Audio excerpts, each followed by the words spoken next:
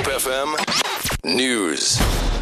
Good morning. A 32-year-old man is expected to appear in the Khayelitsha Magistrate's court this morning in connection with the murder of a 5-year-old girl on the Cape Flats. The body of Anovuyo Ndamase was found on Thursday at the Nkanini informal settlement in Khayelitsha, wrapped in a plastic garbage bag. The suspect was arrested the following day. She went missing from her home last Sunday. The family says the suspect resided in the area.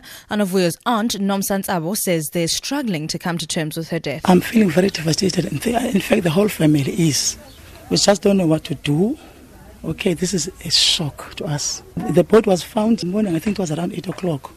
You see the ladies with the garbage, collecting the garbage in the area. They came to us and said to us, there's a bag behind. And then the police had said to her, if they see a garbage bag, they must just tell us. Minister in the Presidency, Susan Shabangu, has condemned the abduction of girls by men in the name of culture. Shabangu, who's responsible for women, was speaking in Langa at a ceremony to mark International Women's Day. Shabangu says it's nonsensical for anyone to think a 14-year-old child can be made a wife. There's no ambiguity. Ukutwala of young girls, especially girls beyond 16, cannot just be justified in any society.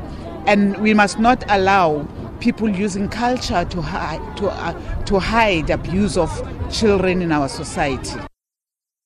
Environmental Affairs Minister Edna Moliwa has expressed condolences to the family of Hendrik Bies Murray, who died during active duty yesterday. The Working on Fire pilot was killed while attempting to make a forced landing at Cape Point. Murray was part of a team of 3 helicopters and a spotter plane on their way to fight a flare-up of yet another fire in the Cape Point Nature Reserve. Moliwa spokesperson Zolile Ngai.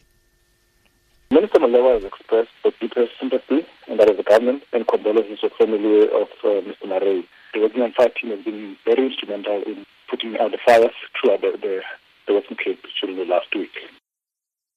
A Swiss solar-powered plane has taken off from Abu Dhabi, marking the start of the first attempt to fly around the world without a drop of fuel. The plane is expected to reach its first destination, Muscat in Oman, later today, after about 10 hours of flight. The carbon fiber aircraft has a wingspan of 72 meters, wider than a Boeing 747 jet, yet it weighs little more than a modern sedan car.